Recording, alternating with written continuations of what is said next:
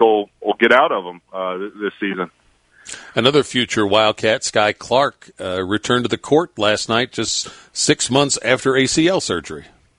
Yeah, that was kind of crazy. There'd been some talk of him possibly debuting this month, but this was even sooner than that optimistic talk had been. When he first suffered the injury, I think pretty much everybody thought he'd miss his entire senior season, and that was coming after missing the previous AAU season and then missing a lot of his junior season due to COVID.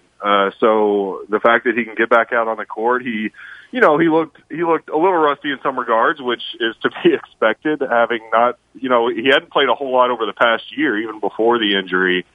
He had to sit out some and just didn't get a lot of time on the court, but that's a great development for him, great development for Kentucky that he's actually going to get some games under his belt before he shows up here this summer. And he kind of showed off, the game was on ESPNU, so fans can probably go find it on demand on ESPN sites. But, looked good, made some great passes, didn't hit his shots, but again, that's kind of to be expected coming off that injury. So it'll be interesting to follow him going forward.